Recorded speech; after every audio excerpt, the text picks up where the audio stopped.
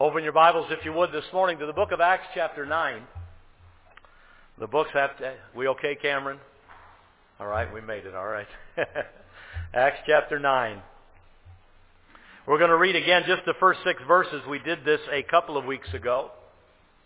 And I want to continue the thought that we began on that day. Acts chapter 9, beginning in verse number 1, down through verse number 6. Acts chapter 9, beginning in verse number 1. Follow along, if you would, in your Bible as I read aloud Acts chapter 9, beginning in verse 1. And Saul, yet breathing out threatenings and slaughter against the disciples of the Lord, went unto the high priest, and desired of him letters to Damascus, to the synagogues, that if he found any of this way, whether they were men or women, he might bring them bound into Jerusalem. And as he journeyed, he came near Damascus, and suddenly there shined round about him a light from heaven. And he fell to the earth, and heard a voice saying unto him, Saul, Saul, why persecutest thou me? And he said, Who art thou, Lord? And the Lord said, I am Jesus, whom thou persecutest. It is hard for thee to kick against the pricks. And he, trembling and astonished, said, Lord, what wilt thou have me to do? And the Lord said unto him, Arise, and go into the city, and it shall be told thee what thou must do. I have chosen as the phrase that I'm preaching on that statement in verse number 6. After Paul had acknowledged the Lord, he said, Lord, what wilt thou have me to do? And I'm preaching on the subject of, now what? Let's go to the Lord together in prayer. Father, we do thank you for the Word of God. It is our instruction, it is our guidance, it's a lamp to our feet and a light to our path. And Lord, without its direction, we would not know you. God, it is what brought us, what drew us to you. It is what the Holy Spirit of God used to speak to our hearts, to reveal you to us. And God, we thank you for that this morning. And I pray as we consider these thoughts, that Father, you would bless them to our hearts and to our minds and to our lives. Father, may we strip away any of the things that are displeasing to you in our life. And Father, may we put on those things that are pleasing to you. I pray, God, you'd speak to each heart individually as we collectively hear the preaching of your word. Father, I pray you would speak to each individual this morning, and may they communicate with you and know what you have for them to hear and to listen to. We pray especially should there be one today that has never, not yet, trusted Jesus Christ as their Savior, that God, they might also recognize the simplicity of your salvation in trusting Christ as Savior and being born again into the family of God. And that, Lord, today might be the day they put their faith and trust in thee. We ask you to bless the preaching of your word. Give me clarity of thought and speech. Help me to deliver faithfully your word, and use it, we pray, in Jesus' name. Amen. The Apostle Paul, or Saul of Tarsus as he's called in the book of Acts, had been an enemy of the church, an enemy of this way as it's called in these verses. And he had done his best to exterminate Christianity. If Saul of Tarsus were around today, he would be your enemy. He would hate and despise you because of your belief that this Jesus of Nazareth was the Messiah, that he was the Christ. Paul, as a Jew, as a Pharisee, was still anticipating the coming of that Messiah, but he abhorred the thought that this lowly carpenter's son could possibly be the long-awaited Prince of Israel. And he had determined with all of his being to stamp out those that were followers of Jesus of Nazareth. So far so that he would go to Damascus and go to places and bind them and throw them in prison, give his voice against them, and even speak again, demand their blood as he did with Stephen, that he be stoned to death because of his faith in Jesus Christ. And yet here on the road to Damascus in Acts chapter 9, Paul had a life-changing experience. And I don't hesitate from the word experience. He had a life-changing experience. The Saul of Tarsus before Acts chapter 9, verse 1 to 6, is not the same Saul of Tarsus in Acts chapter 9, beginning in verse number 10. There is a complete change that takes place in this man. And it happened in a moment. It happened in an instant. When the light shined from heaven and he fell to the ground and he looked up and said, Who art thou, Lord? And the Lord said, I am Jesus. And he said, Lord, what wilt thou have me to do? See, salvation's not a long process. It's not a reformation period where you slowly begin changing things in your life. Salvation is an experience. It's a one-time thing that happens when you sincerely and truly put your faith and trust in Jesus Christ. And I pray, oh how I pray, that every person under the sound of my voice this morning has had that experience. Now, granted, it wasn't like Saul's. You weren't knocked off the back of a horse or a donkey. You didn't see a blinding light. A voice didn't speak from heaven saying, why are you persecuting me? But every one of us should be able to look back at some point in our life where we see and acknowledge and know that there was a specific time and place, an experience, as it were, where we put our faith and trust in Jesus Christ. Your human birth was an experience. It was not a long, slow process. The day you were born was the day you were born. The day you were born again is the day you were born again. And for Saul of Tarsus, it was on the road to Damascus. And his life was changed. We talked last week about 3 things that you need to do now that your life has been changed. And I hope your life's been changed. If your life has not been changed, if you've not been born again, not been saved, that is your number one need. And regardless of anything else I say this morning, I pray you come back to that one thing. You need Jesus Christ in your life. You need to be saved. You need to be born again. You need to become a child of God. Get out of the devil's family and get into God's family. Get out of darkness and walk in light. Stop living in death and come to life. And that all happens by trusting Jesus Christ as personal Savior. But now that you're saved, the majority of us, I dare say almost everyone, now that we're saved, what's next? Does God just save us and say, all right, I'm glad you put your faith and trust in me. I'm glad you believed in me. And now I'll give you a little pat on the back and send you out the door. And now go live your life. Hang in there. Do the best you can. You know you're going to heaven now when you die because of your faith. And I'll be with you, but just go tough it out and do what you can. Is that what it's all about? Saul said in verse number 6, what wilt thou have me to do? Not for salvation. He's already been saved. But now that he's saved, Lord, what do you want me to do? What's next? And last week I gave you 3 words that I kind of summed up what God told Paul he wanted him to do next. And again, I'll say this again. Saul of Tarsus, the Apostle Paul, same guy, 2 different names. I'll say one or the other different times. Just please remember they're the same guy. All right, Saul of Tarsus, before he got saved, shortly after he got saved, he changed his name to Paul, but we refer to him as both. But once he got saved, what did God want him to do? I gave you one word last week, and that was simply this, grow. The word I gave you last week. What does he want you to do? He wants you to grow. What did Paul do in Acts chapter 9? Again, I don't want to re-preach last Sunday's message, but God told him, I want you to get up, Saul, I want you to get up and go into Damascus. You're going to meet a man named Ananias. He's going to come and lay hands on you. He's going to baptize you, and I want you to get baptized, and I want you to follow me. So we talked about what we need to do for the Lord after we're saved when we grow is first of all be baptized. Follow the Lord in believer's baptism. Salvation is something that happens inside. Nobody can see it. Baptism is a public testimony of an inward faith. All right, again, and we talked about it last week. Baptism does not wash away your sins. It does not cleanse anything inside your body. It might cleanse you outside, but baptism happens so quickly. You don't get a bar of soap and shampoo. You don't get anything that way. It's just down in the water and back up after. But baptism doesn't. But it's a public testimony of an inward faith. You're taking that first step of obedience and telling the Lord, "I'm not ashamed of you. I will testify of you before others." Now, baptism is in front of the church. If you won't testify in front of a bunch of born-again saved people, you'll never testify in front of the world. And so baptism is a good first step of your faith. You need to grow. We also looked last week that you need to be teachable. All right? When Saul of Tarsus got saved, the Bible tells us in the book of Galatians, and we'll look there in a moment, that God immediately took him and separated him and sent him to the Arabian desert. And for 3 years, Paul sat there and was taught one-on-one by God from heaven. Now, granted, that's not going to happen to you either. Saul was a special vessel chosen by God to write 14 books of our New Testament. He got some specialized training.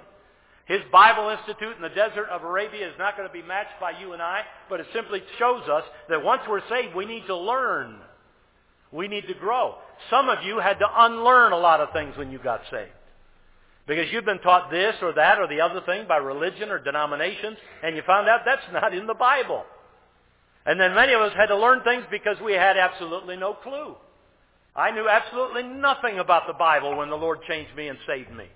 And so we had to start learning things. We've got to be teachable. We've got to learn. And we looked at several references about that last week. I want to look at one more before we move on to point number 2. And that's over in 2 Peter chapter 1. Look there with me if you would, please. Go to the right from the book of Acts.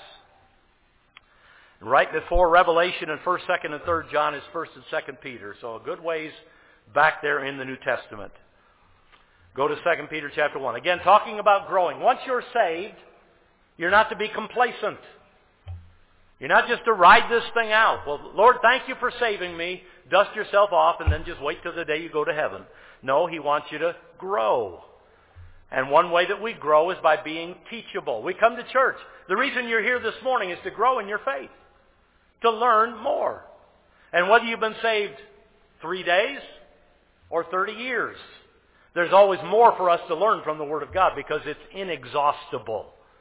I've been saved now for 48 years. I've read my Bible through dozens and dozens of times. And yet every time I read and every time I study, either I'm refreshed and renewed by something I already knew that encourages me, or I see something in a new light, not a new way, not a new teaching, but see something that applies in a different way. And the Word of God is inexhaustible. That's why we come to church. Say, preacher, I've been coming for 20 years. Praise the Lord. In your 20th year, you'll probably learn something you didn't learn in your first 20. We keep coming. We keep growing. Here's what it says in 2 Peter chapter 1, verse 5. 2 Peter chapter 1, verse 5. And beside this, he talks about salvation in the first 4 verses. And then in verse 5, he says, and beside this, giving all diligence, all right, give all diligence, it's hard work, add to your faith. Add to your faith virtue, moral purity. And to virtue, knowledge. And to knowledge, temperance. Oh. And to temperance, that word I don't like, patience. And to patience, godliness. And to godliness, brotherly kindness. And to brotherly kindness, charity. For if these things be in you and abound, they shall make you that you shall never be barren nor unfruitful in the knowledge of our Lord Jesus Christ. You realize what Peter just did in those verses? He gave you some things to add to your faith. When you put your faith and trust in Christ, that's not the end of it. Now you need to go on. Now you need to add to your faith virtue, and to virtue knowledge, and knowledge temperance, and temperance patience, patience godliness, godliness brotherly kindness charity. We are always and ever growing in the things of God. So what will thou have me to do, Lord? Grow. Then secondly, look back at Acts chapter 9 if you would.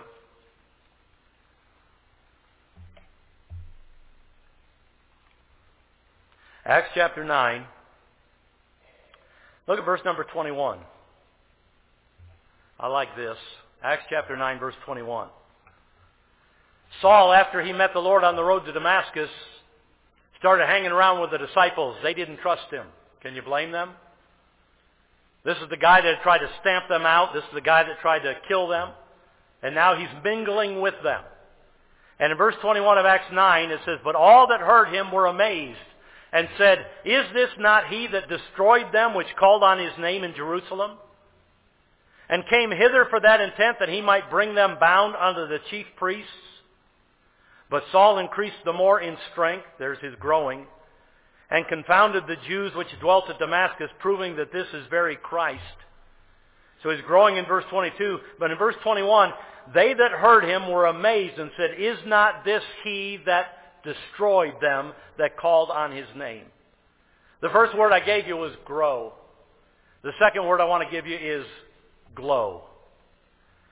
Lord, what wilt thou have me to do? I want you to glow. I want you to shine. I want you to stand out. I don't want you to be behind a curtain. I don't want you to be behind a door. Maylee was up here between Sunday school, or right after church as the kids were being dismissed. My granddaughter was up here. And Maddox was pointing up at the lights, and we were looking at the lights, and Maylee said, "Why are there lights?" And I said, "Because without the lights, it'd be dark in here." You know, that which we take for granted, the kids are still learning. I said, "Well, because without the lights, it would be dark in here." And she looked at me like she didn't understand. I said, "If there was no lights, I wouldn't be able to see you. And you wouldn't be able to see me. And I wouldn't be able to see your brother." She said, "Oh, so we need the lights." And I said, "Yes, that's right." You know what the world needs? They need light. Because the Bible tells us in 1 John chapter 5 that the whole world lieth in darkness.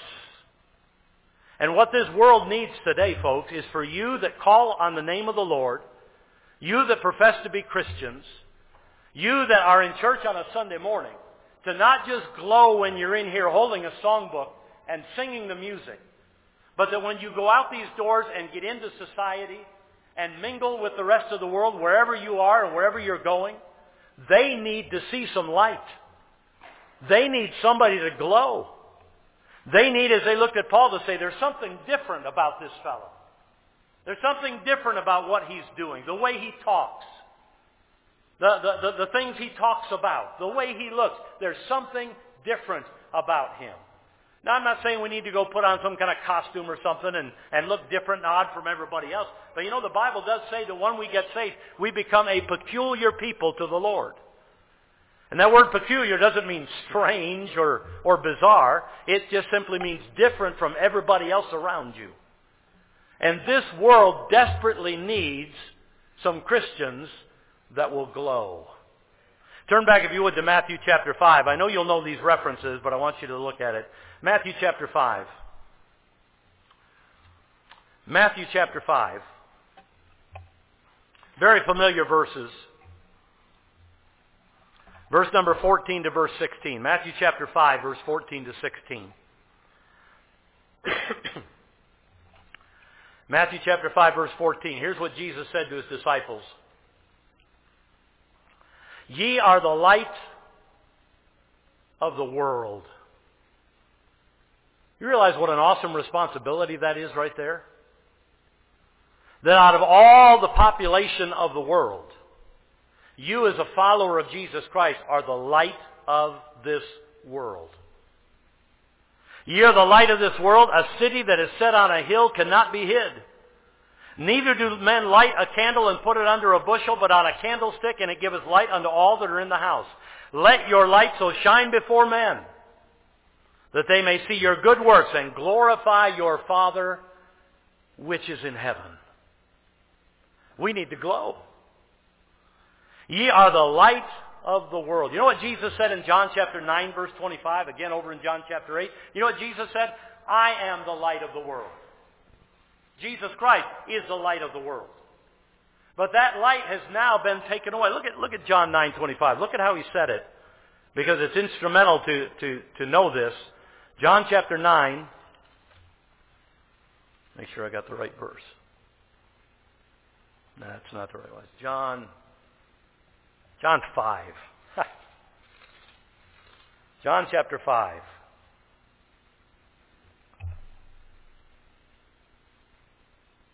That's not it either.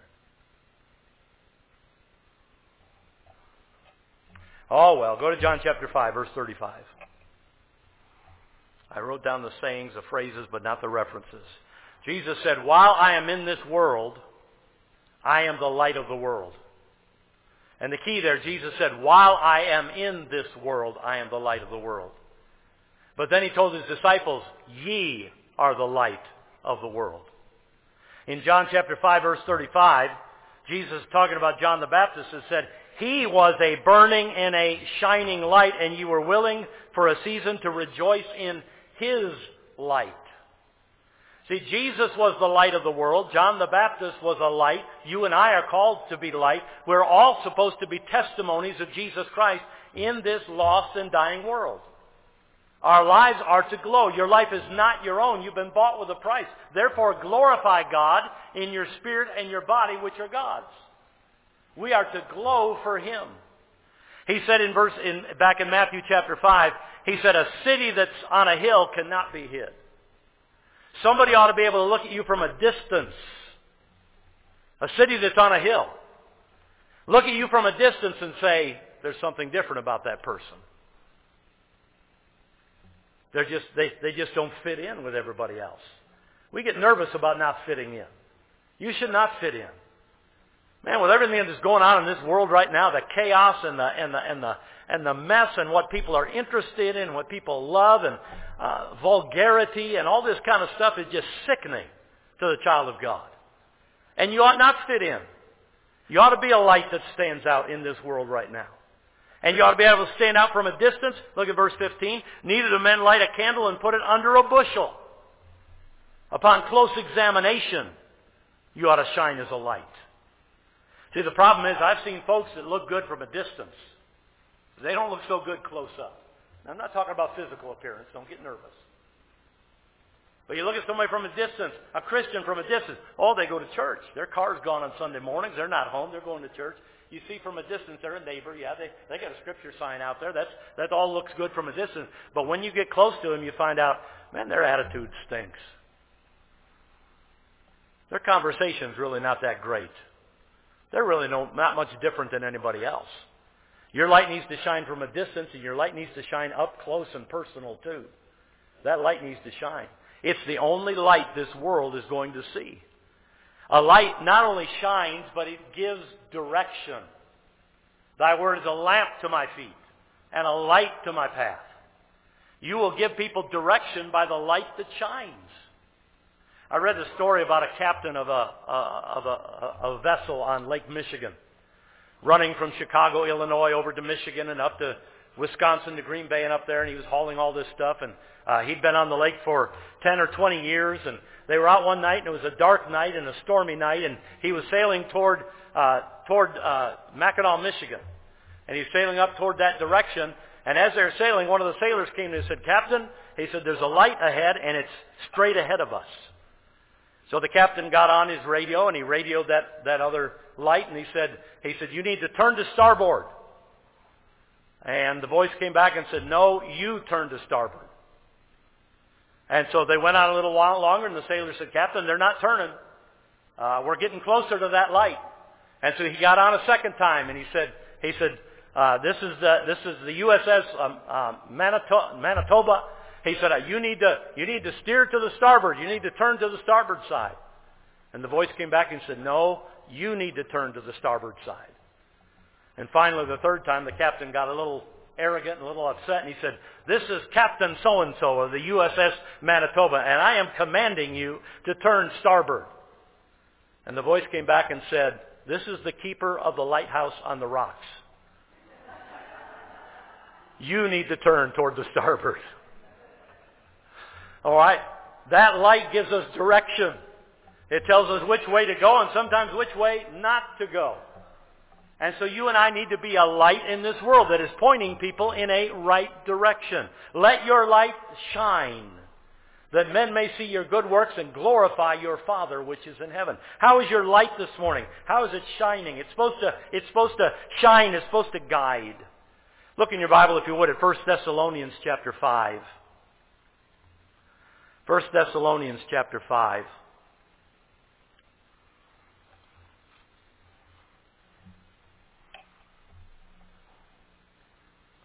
In 1 Thessalonians chapter 5, verse number 5, Paul said this: "Ye are the children of light, and the children of the day. Ye are not of the night, nor of the darkness." This is a spiritual truth that really ascends beyond our capabilities of thinking of it.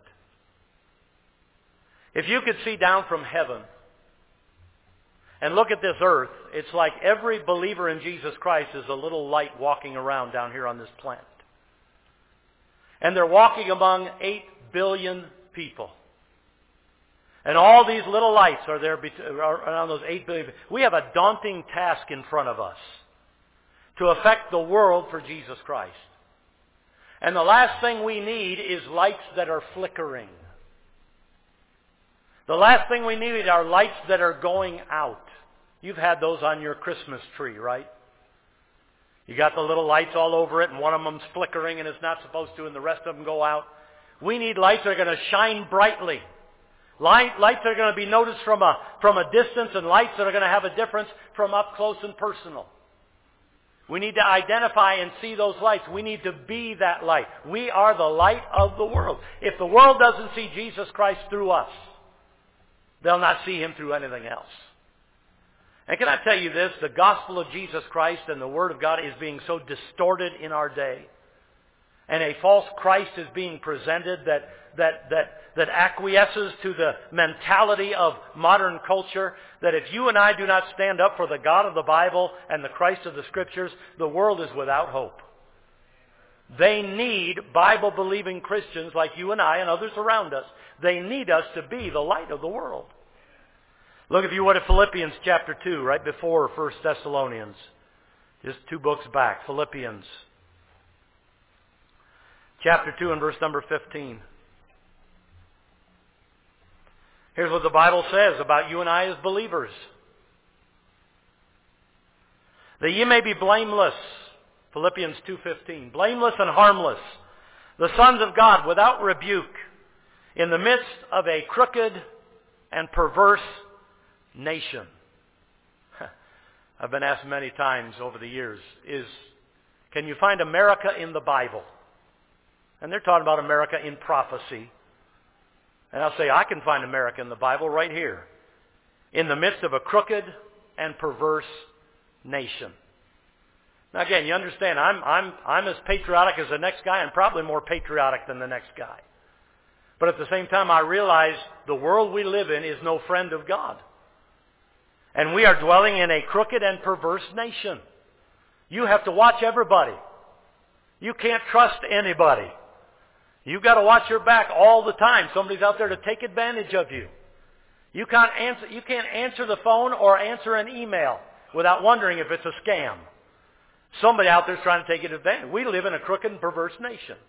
And the Bible says that during this time, among whom ye shine as lights in the world, holding forth the word of life. You and I need to shine. We need to shine consistently. Not just on Sunday. Not just on Wednesday night when we have church. Not just when we're having our good days and our up days. We need to shine consistently. The world needs to see consistency. We need to shine continuously, and it's very similar. But there can be no power outages in our faith. We can't do it for about a year and then back off for a while and then reignite the fire for a while and back off. No, we need to be consistent and continuous in letting our light shine in front of the world. Can I challenge you this morning? You know you're saved. You know you're born again. You're trying to be a light. Can you realize you're signed up for life? That this is not a temporary thing. This is not a sprint. This is a long distance run, and you're going to be a light for Jesus Christ till the day you die. Not only when things are going good in your life and the bills are paid and the health is good. Those are the rare moments. But you're going to be consistent and continuous for Christ when the bills aren't getting paid the way you want them to. When health isn't what you want it to be. When circumstances are not favorable. It shouldn't affect whether or not you're the light of the world. Because you're the light of the world because your Savior was the light of the world. You need to be consistent, continuous, and you need to be conspicuous. I used the word inconspicuous this past Thursday in the Bible class down in Marietta, and that was a challenging word for them. Inconspicuous. Try spelling that one. You and I need to be conspicuous. You know what that means? Noted, seen, available. You and I we don't need secret disciples. We don't need Nicodemus is coming to Jesus by night. We don't need Joseph of Arimathea that were disciples of the Lord but kept it secret for fear of the Jews.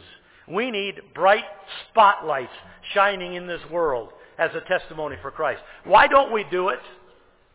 Well, because we don't want to stand out as different from everybody else. That's something about our human nature. We want to blend in. We want to fit in.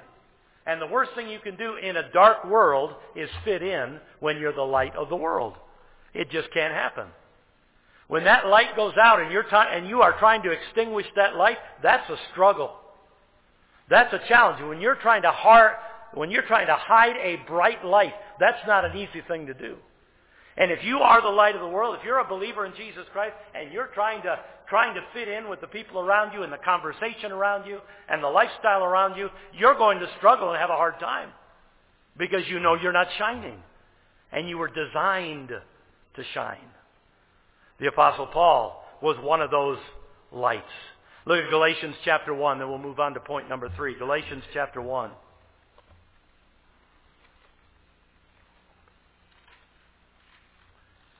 I guess when I think of Paul saying, "What wilt thou have me to do?" when we think about growing, he is probably the epitome of that. Growing in his he had to unlearn all the stuff he'd learned as a Pharisee. The Bible tells us he had sat at the feet of Gamaliel, a teacher in Israel. Paul had learned from him. And when he put his faith and trust in Christ, he had to unlearn a lot of stuff he'd learned from Gamaliel. So he had to grow in knowledge. Paul had to glow. And boy, did he ever. We read it there in Acts. Look here in Galatians chapter 1, verse number 22. Galatians chapter 1, verse 22, similar to what we read in Acts, that Saul was unknown by face unto the churches of Judea which were in Christ.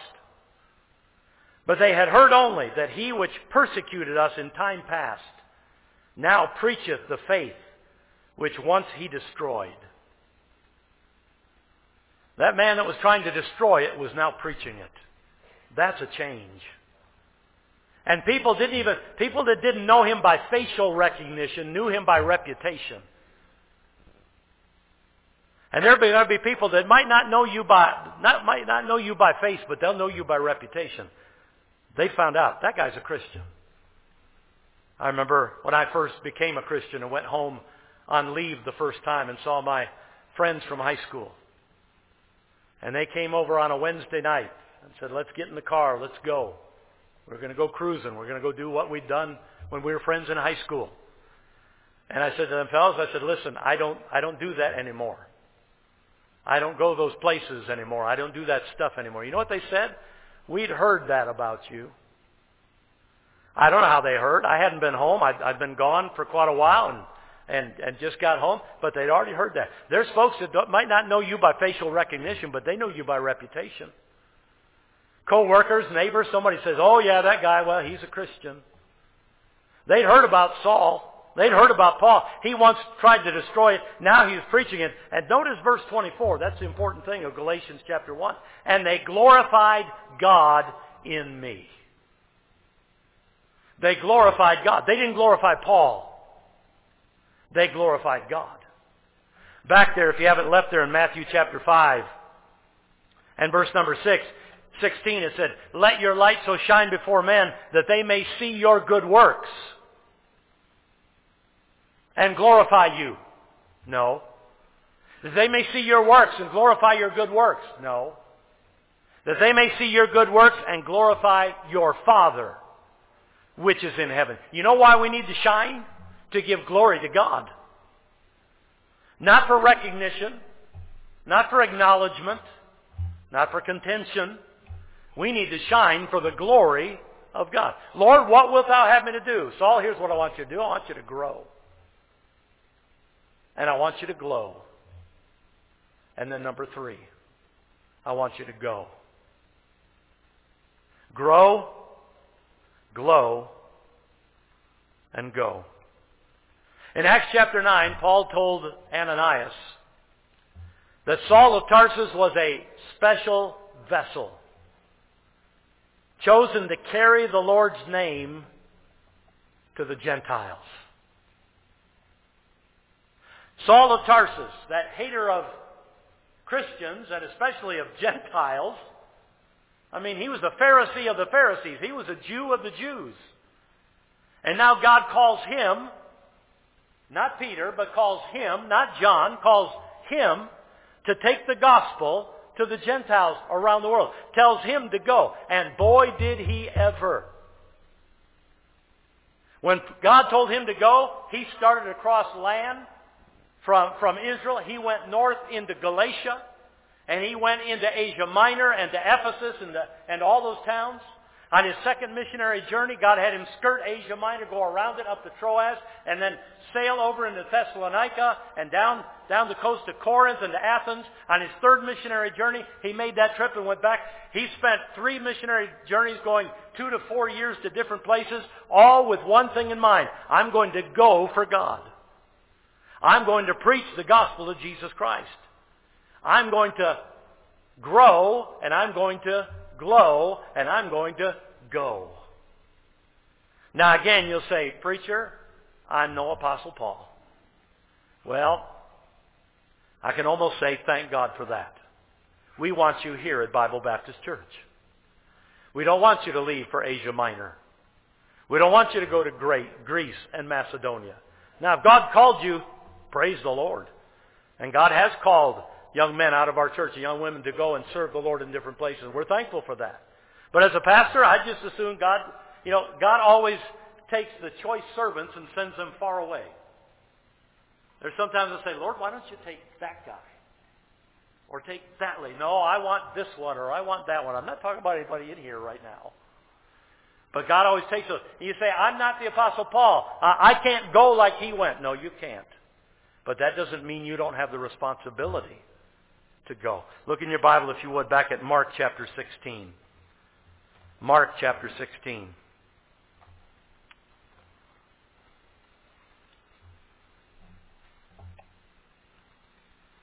Nobody took the commission to go any stronger than the Apostle Paul.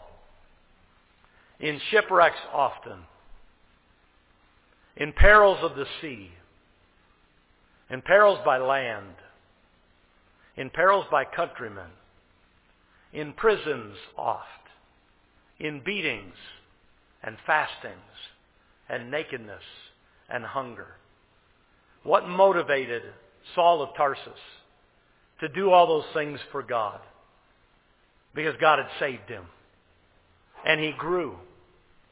And he glowed. And he wanted to go for Jesus Christ. The Bible tells us in Mark chapter 16 and verse number 15, very well known and familiar verse, Mark 16:15.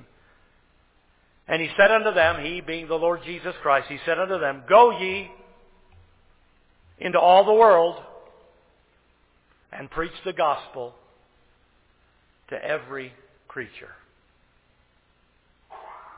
Go ye into all the world. He was talking to some disciples on a hillside outside of Jerusalem. And he told them to go into all the world. How are 11 men at the time? How were 11 men to get to all the world? Well, they weren't, but they were to get to where they could go. And then that commission has been passed on to every believer in Jesus Christ to go. And while our missionaries, whose letters we have on the wall, are going to Vietnam and Cambodia and Papua New Guinea and the Philippines and all those different places, while we're sending them to go there, our responsibility is to go here. To go to your neighbor with that tract that Pastor Lewis referred to, our tract of the month, to give one to your neighbor and invite them to church and see what the Lord might do in and through them. You never know what God's going to do with a gospel tract. To your co-workers, to your family members, whoever it might be, to give them just a simple invitation, to give them a gospel tract, to tell them about the Lord Jesus Christ that loved them enough to die on Calvary's cross for them. Oh no, God's not calling you to go Galatia and Thessalonica and all those places, but He's calling you to go in your neighborhood, in your city, in your area. To people that you can reach that no one else probably ever will. He told Paul to go. Look back, if you would, at Acts chapter 9 one more time. Acts chapter 9. Lord, what wilt thou have me to do? Well, Paul, here's what I want you to do. I want you to grow. Christian, that's what God's desire is for you. That's why you're here this morning. To learn, be taught, and be preached to from the Word of God. To absorb everything you can. What can you get in this world, in this life, that's more important than that right there? Nothing. And I mean that absolutely. Nothing. And how much time do we spend getting that from this as opposed to what we get from any other source? That's where your heart is. There will your treasure be also. We need to grow. We need to glow. We need to be lights for the Lord Jesus Christ in this lost and dark world. You don't ever want your neighbor, your coworker, your friend, your schoolmate to stand before the Lord at the great white throne of judgment to find out their names are not written in the Lamb's book of life, and they are to be cast out into an eternal lake of fire, and to turn and look and see you in the multitude of the redeemed that's standing back there witnessing it, and they look and they see your face and they recognize you as a neighbor or a friend, and they say, wait a minute, you're not going to the lake of fire? Your name's in this Lamb book of life? And you never told me about this? You don't want that to happen. Glow. Glow for Jesus Christ. Who cares if people are blinded and don't want to see it and want to look away? The blind lead the blind, and both fall into the ditch. Be a light. And then go. Go for Jesus Christ. Be a representative of His. Be a voice for Him. Acts chapter 9, verse number 20. Acts chapter 9, verse number 20. And straightway he preached Christ in the synagogue, that He is the Son of God. Go. Go into the highways and the hedges and compel them to come in, that my house may be filled. Paul was a 3-day-old convert to Christianity, and he was in church on Sunday. And he was there worshiping the Lord. And he was there beginning his new life of growth in Christ. And because of that, in verse 21, he glowed. And they looked at him and said, is this not he that destroyed it? What in the world is he doing now? They didn't understand it. What a change has taken place in him. Don't be afraid to glow. Don't be ashamed. And Saul increased, verse 22, and Saul increased the more in strength and confounded the Jews which dwelt at Damascus, proving this is the very Christ. Paul's entire life after he got saved, what wilt thou have me to do? Grow, glow, and go. And Paul did that. He set an example. He said, be ye followers of me as I also am of Christ. And so you and I, if we want to ask the Lord, Lord, what wilt thou have me to do? His answer will be simple. It's concise in these 3 words, very simple words. And I've given to you this morning. He wants us to grow. He wants us to glow. And He wants us to go. Will you do those things for your Savior? Doesn't that sound like a ridiculous question? Will you do those things? If I said, will you do those things for your parents? Will you do those things for your children? Will you do those things for your Savior? The answer has to be yes. Let's stand together this morning with our heads bowed.